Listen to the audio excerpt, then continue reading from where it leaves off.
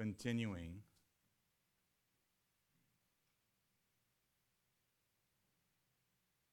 as we are continuing our sermon series in Genesis,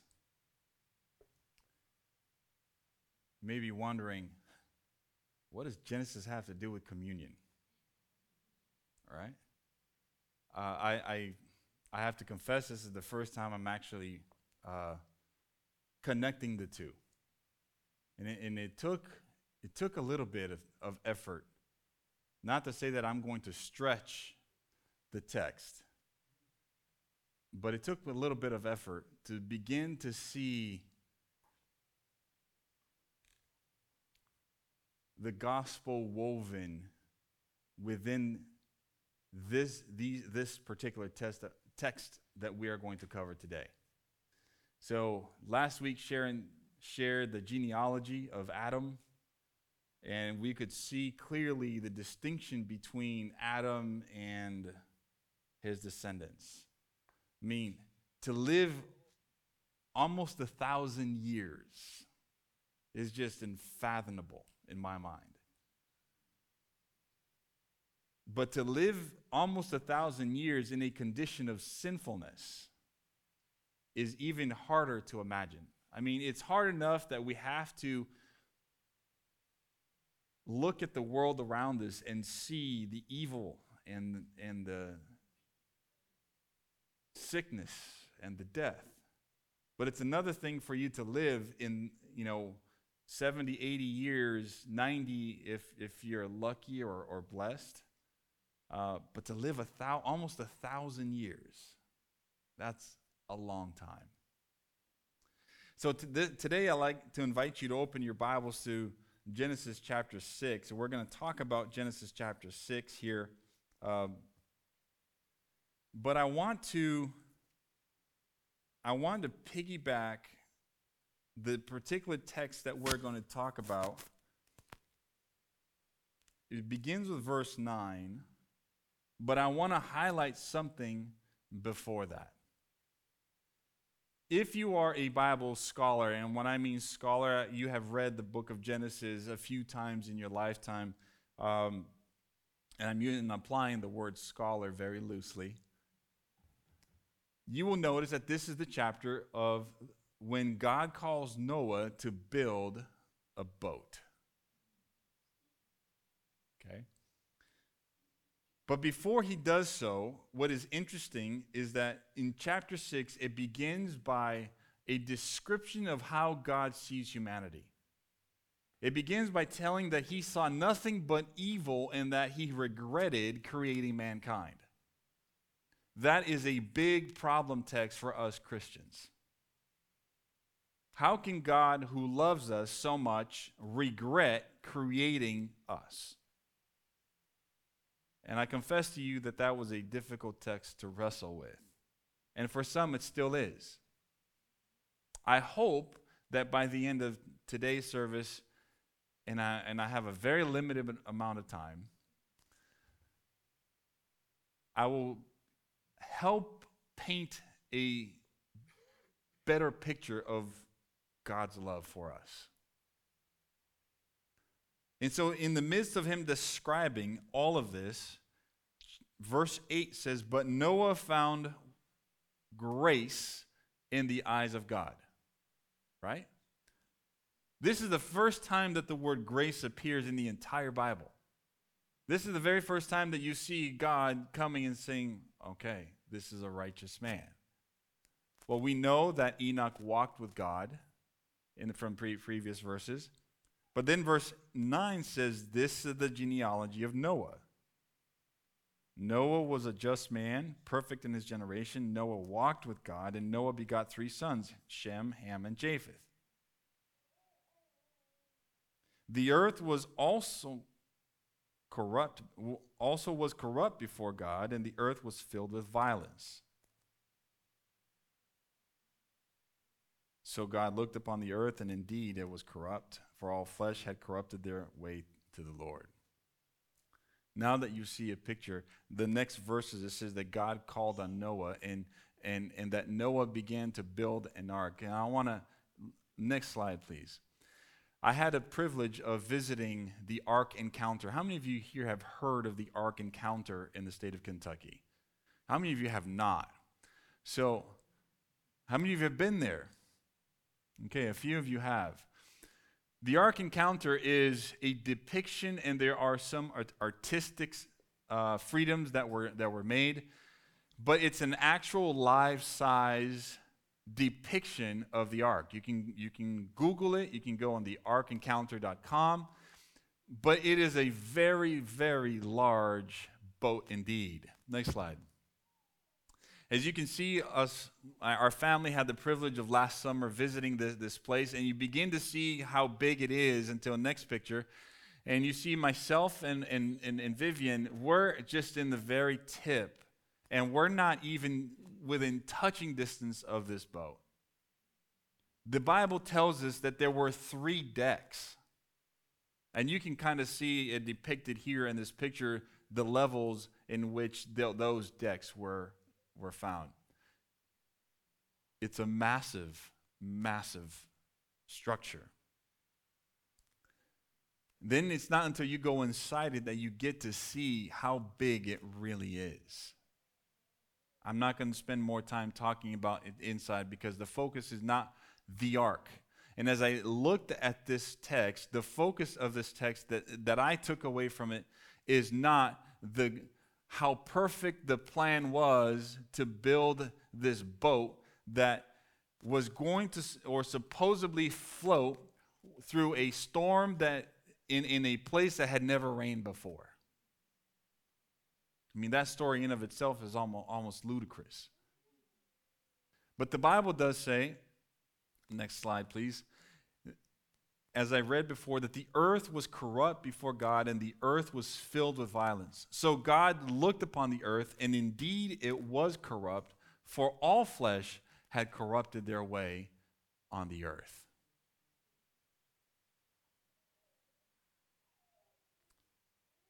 All flesh corrupt. Next slide, please. These 2 words are designed to be there intentionally because the word corrupt can be translated as has become, giving the appearance, next slide please, giving the appearance that God never created the world to have been that way. You will see a thread here.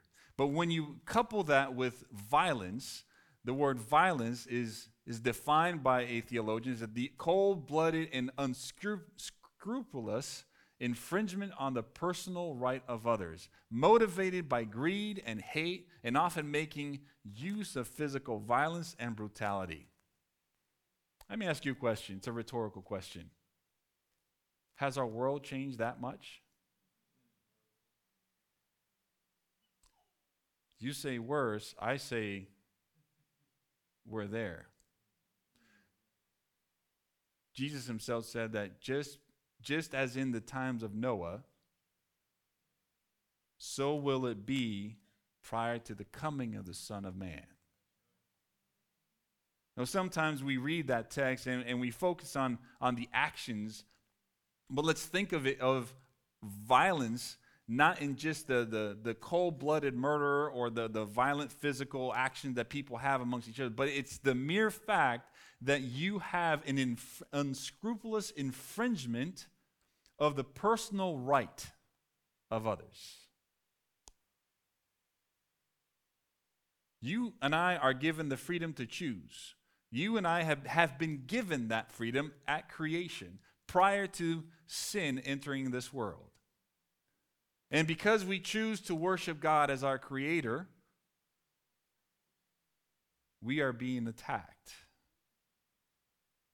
Maybe not every day you feel that way, but more and more as society becomes to look like that society prior to the flood, we mimic those same words that are echoed in Genesis chapter 6, verses 11 through 12. The earth also was corrupt before God, and the earth was filled with violence. So God looked upon the earth, and indeed it was corrupt, for all flesh had corrupted their way on the earth. Next slide, please.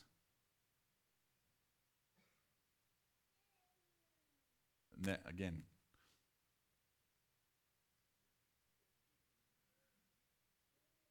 But here's this phrase that also caught my attention.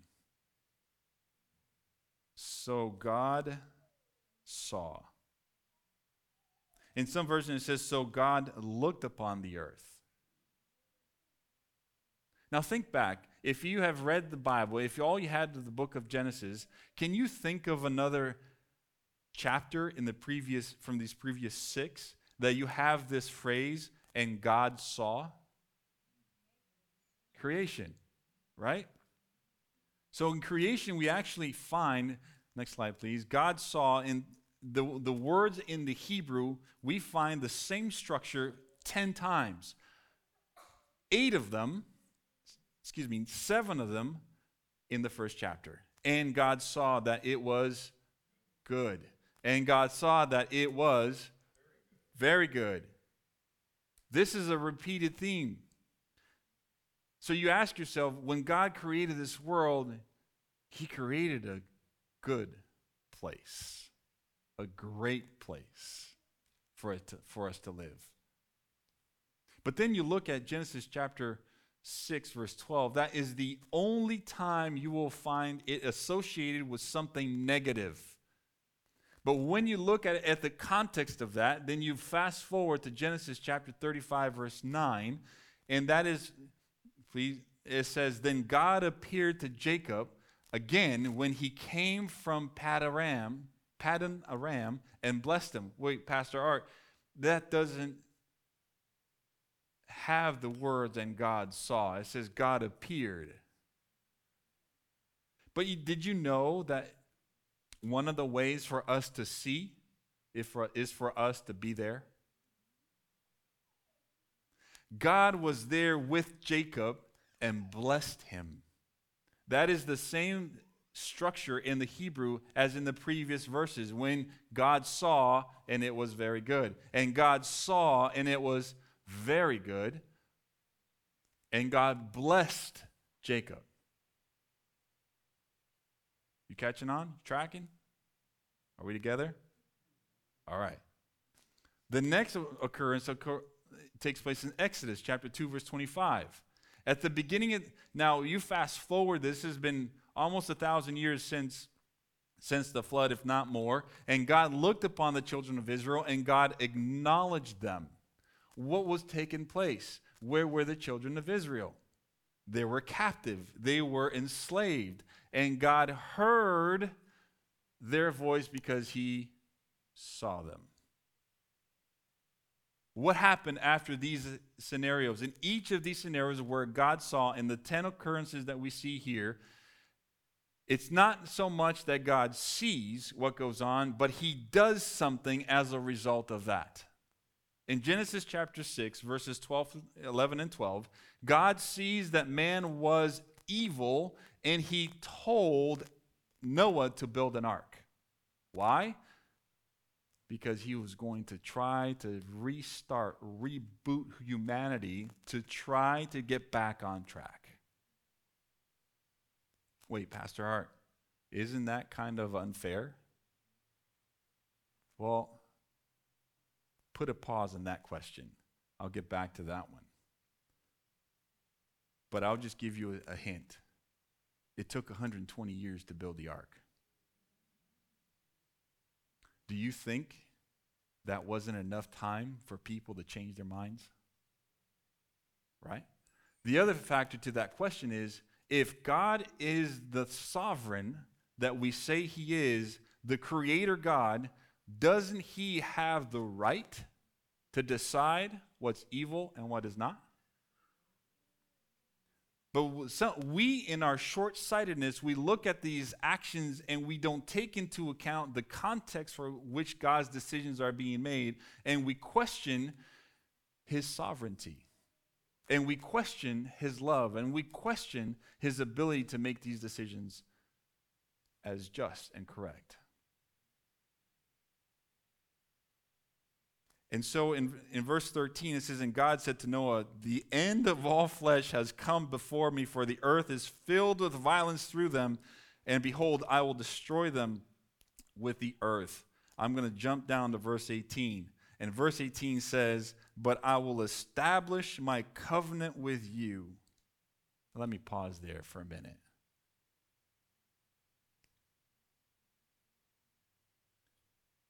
This is the first time that the word covenant is also used in the Hebrew in the Old Testament.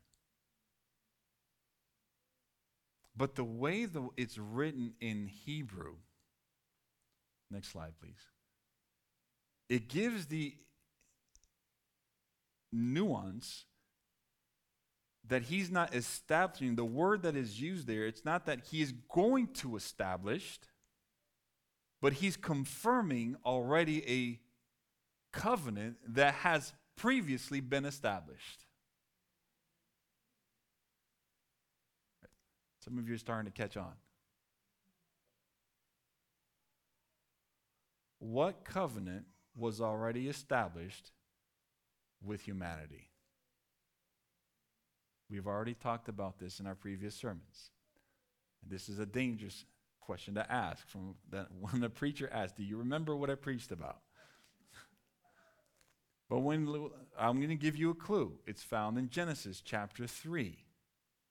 Was there a covenant that was established there? Yes. The covenant that a Savior would come. Remember, you can't take this text out of the greater context of Genesis.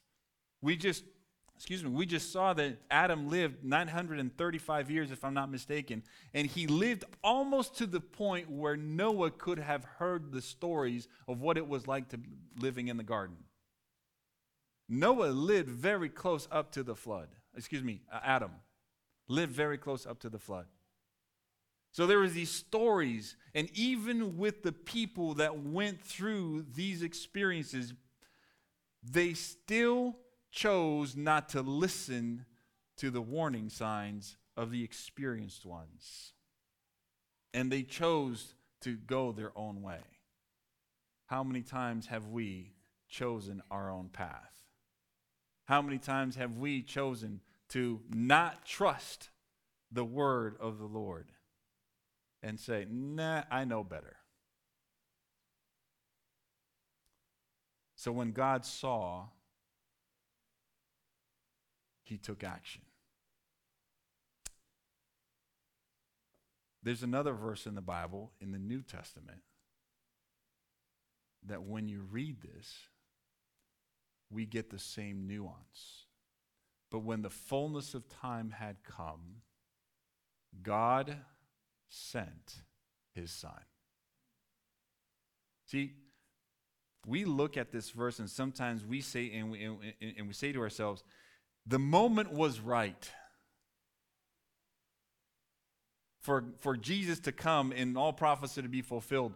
But we forget the context that Jesus, God, saw the context of the world, and he said, now it's time for me to take action.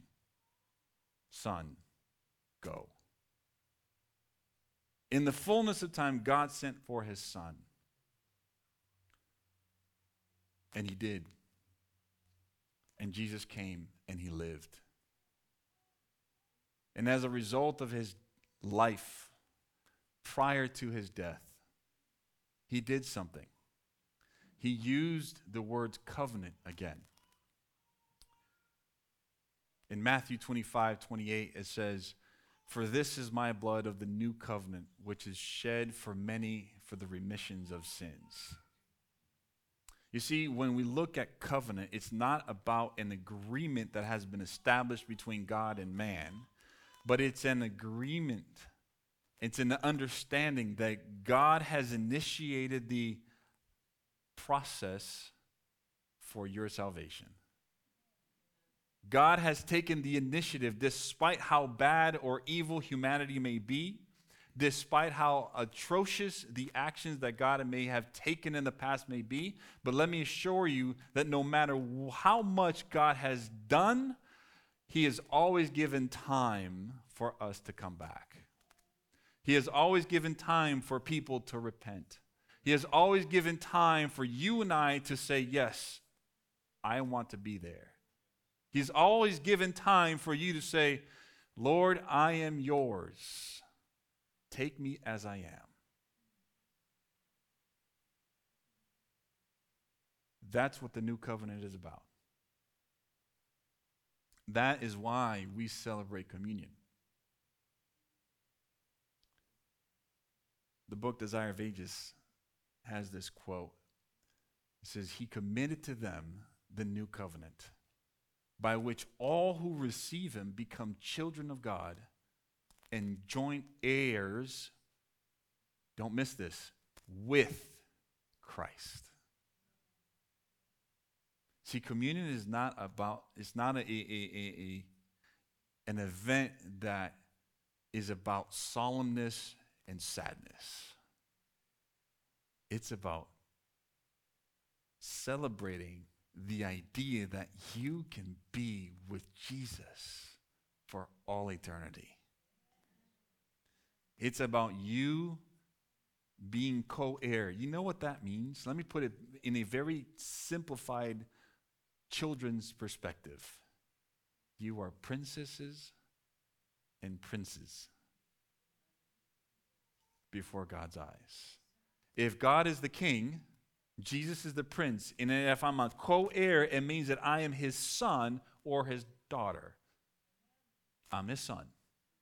It means that you're his daughter and you're his son. And that makes everybody who accepts him co-heir. You may remember the book of Ephesians and Romans talk about the adoptions. That is what this is. We become adopted into Jesus' family. So when we celebrate communion, it's not about you being unworthy. It's not about you saying, I'm not good enough. You know what? You are good enough.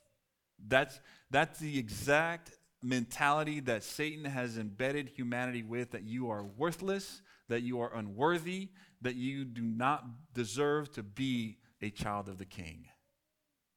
But this is exactly the proof when Jesus said, this is a new covenant. You are my brother and my sister. Because when we partake of this, we come full circle. We are making a statement that we are Jesus. We belong to the King. And I want to live for the King. This still morning, we are going to celebrate the communion. It is open to all. It doesn't matter if you're a member of this church or not. And if this is your first time, I want to share with you what we typically do, which is different than some other Christian churches out there. We're going to break up, and we're going to ask that as you leave for the service of humility, which is we wash each other's feet. As Jesus washed his disciples' feet, we too wash one another's. Here in the sanctuary will be designated for families. The deacons will help sort. The chairs will look like you see in the back as you walk out. They're facing each other. The gentlemen, you will have the first room here to the right, and the ladies will be to the last room on the left. When you come back into the building or into the sanctuary, we're going to ask that you sit every other row. That way, the deacons and the deaconesses will have enough space and be able to serve the emblems, the bread, unfermented bread, and the unfermented wine, which is grape juice. you're welcome. You're all welcome to participate. And I would invite you to be a part of this because this is not about you being bad. It's about you belonging to Christ. And if you want to belong to Jesus, Jesus has said, "He that comes to me, I will not turn away." This is your place. This is the place where you belong. No matter what you've done, no matter where you've been, no matter who you are, and no matter where you come from, this is your place. So as we break into the service of humility, if you choose not to participate, you're welcome to stay. You're welcome to hang around. But if you choose to participate, the deacons will be outside helping you to the location where you will participate in the service of humility. Pray with me. Father God, thank you for the reminder that though sometimes the actions that we see in the Bible may not align with our thoughts or our worldview of who you are, but maybe, Father, it's because our worldview is too narrow for us to understand the bigger picture. And the actions and the plans that you have set in motion as an effort to bring us back to you. But as we look to what Jesus has done, Father, may this solemn ritual that we will participate in serve as the reminder that we not only want to live with you and for you, but we belong to you. Thank you for giving us this reminder that you love us because you have shed your blood for us. And for this, we are grateful. We thank you, we love you, and we ask that you continue to be with us in Jesus' name. Amen. For those of you that are online and are watching, this is going to cease the streaming portion of our worship service. We thank you for joining us. May God bless you, and we look forward to seeing you again next week. So long.